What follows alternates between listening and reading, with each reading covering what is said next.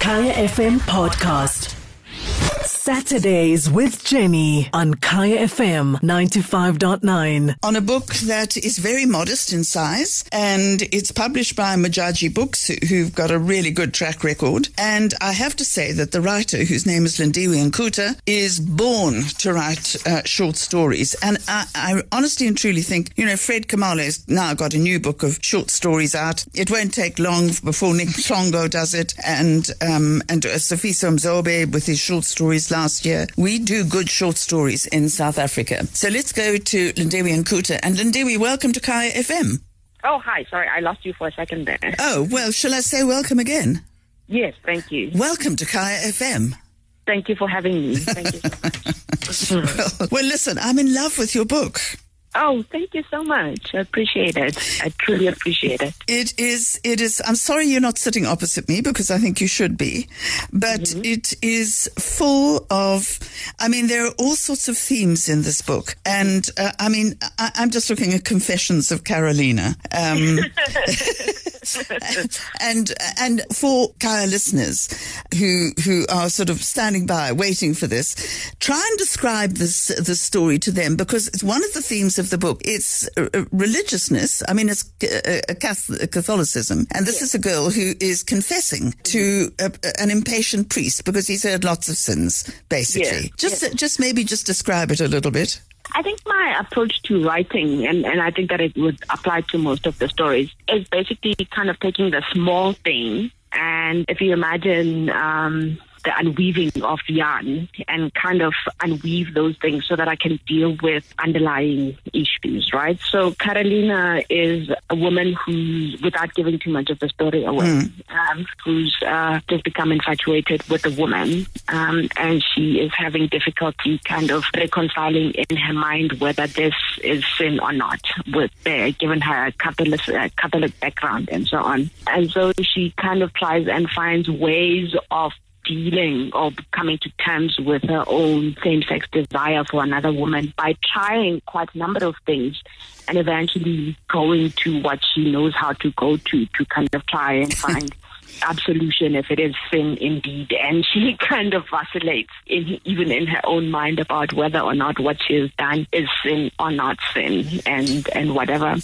I think it was my way of telling the story of Carolina herself, but it was also a way of kind of teasing out, this whole idea of homosexuality is sin, and homosexuality is un-African, and all of those kinds of things, by just playing around with the story of a woman who kind of has angst within herself about what it is she's done. And obviously in the end, even she manages to convince the priest himself about whether or not this is sin. So she, not only does she sit on the fence or does she come to terms with that, I suppose the sentences after the story has finished, she probably does come to terms with it, but she also manages to get to a point where she has the priest also wondering whether or not what she has done is sin, and the absolution part, which is what happens in the Catholic tradition, is done in the strangest kind of way as well, where the priest is also saying, I am not even sure if I'm giving you absolution, but,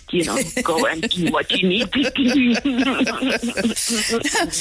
Now, 69 Jerusalem Street. I'm looking at the short story that's entitled 69 Jerusalem Street. Yeah. So I want to ask you something, because I was once a judge on the Sunday Times Book Awards, and there was the most terrible argument about whether short stories collected in one volume, linked sometimes tenuously to each other, was a novel or whether it was a short story.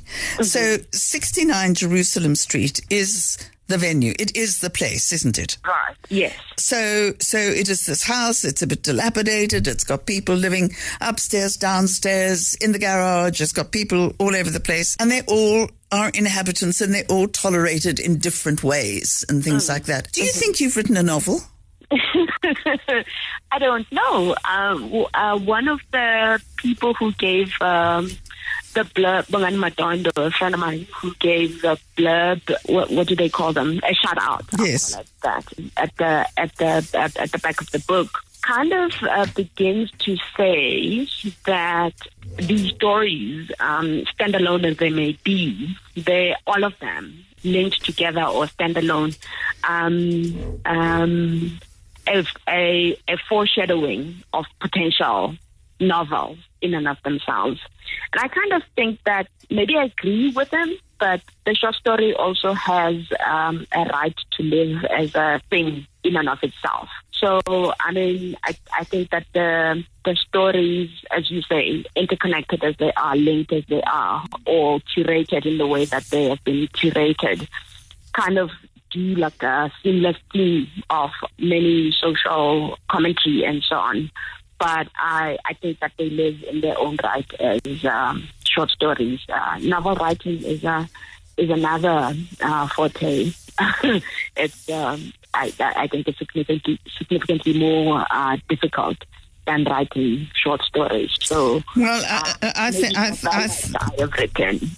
this is arguing. I mean, I honestly think that this could be regarded as a kind of unorthodox novel. 69 Jerusalem Street, the actual story itself. You are very clever because you actually bring in people who are quite repellent, and we get to know them quite well. We wonder how they're put up with, but the themes begin to emerge. One is religion. The other one is the treatment of women. And it's really interesting to me because that the 69 Jerusalem Street is filled with women of all sorts of ages, and they all compete in different ways.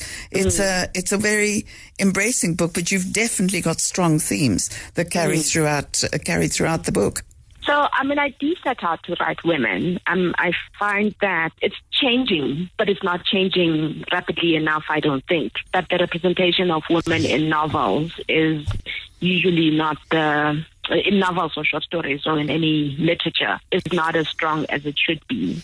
And that when we do write women, sometimes there is the temptation to kind of write them in a very altruistic way and so on. So to give like positive representations of women. But women are different, and they come in all formats and shapes and so on. And some of them are good, some of them are not really so good. But the ability to write well-rounded women, I think, is something that I set out to do when I sit down to write, whether the good in them kind of comes through or whether the not so good in them comes through, but just to give like a well-rounded representation to show that women are people themselves with complexities and differences, and that they navigate the world in different ways, very much as, I mean, I hate the comparison very much as men, because then it kind of gives the presumption that we should be all aspiring towards being men, but very much like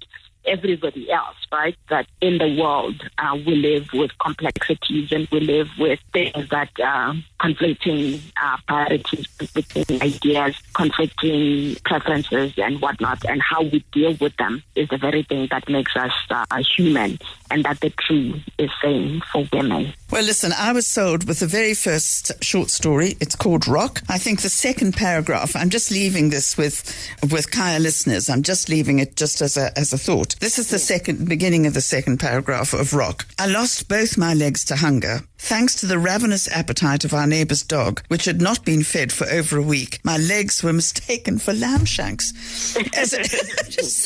How can you resist that? I mean, you have to read that story. So I just want to congratulate you.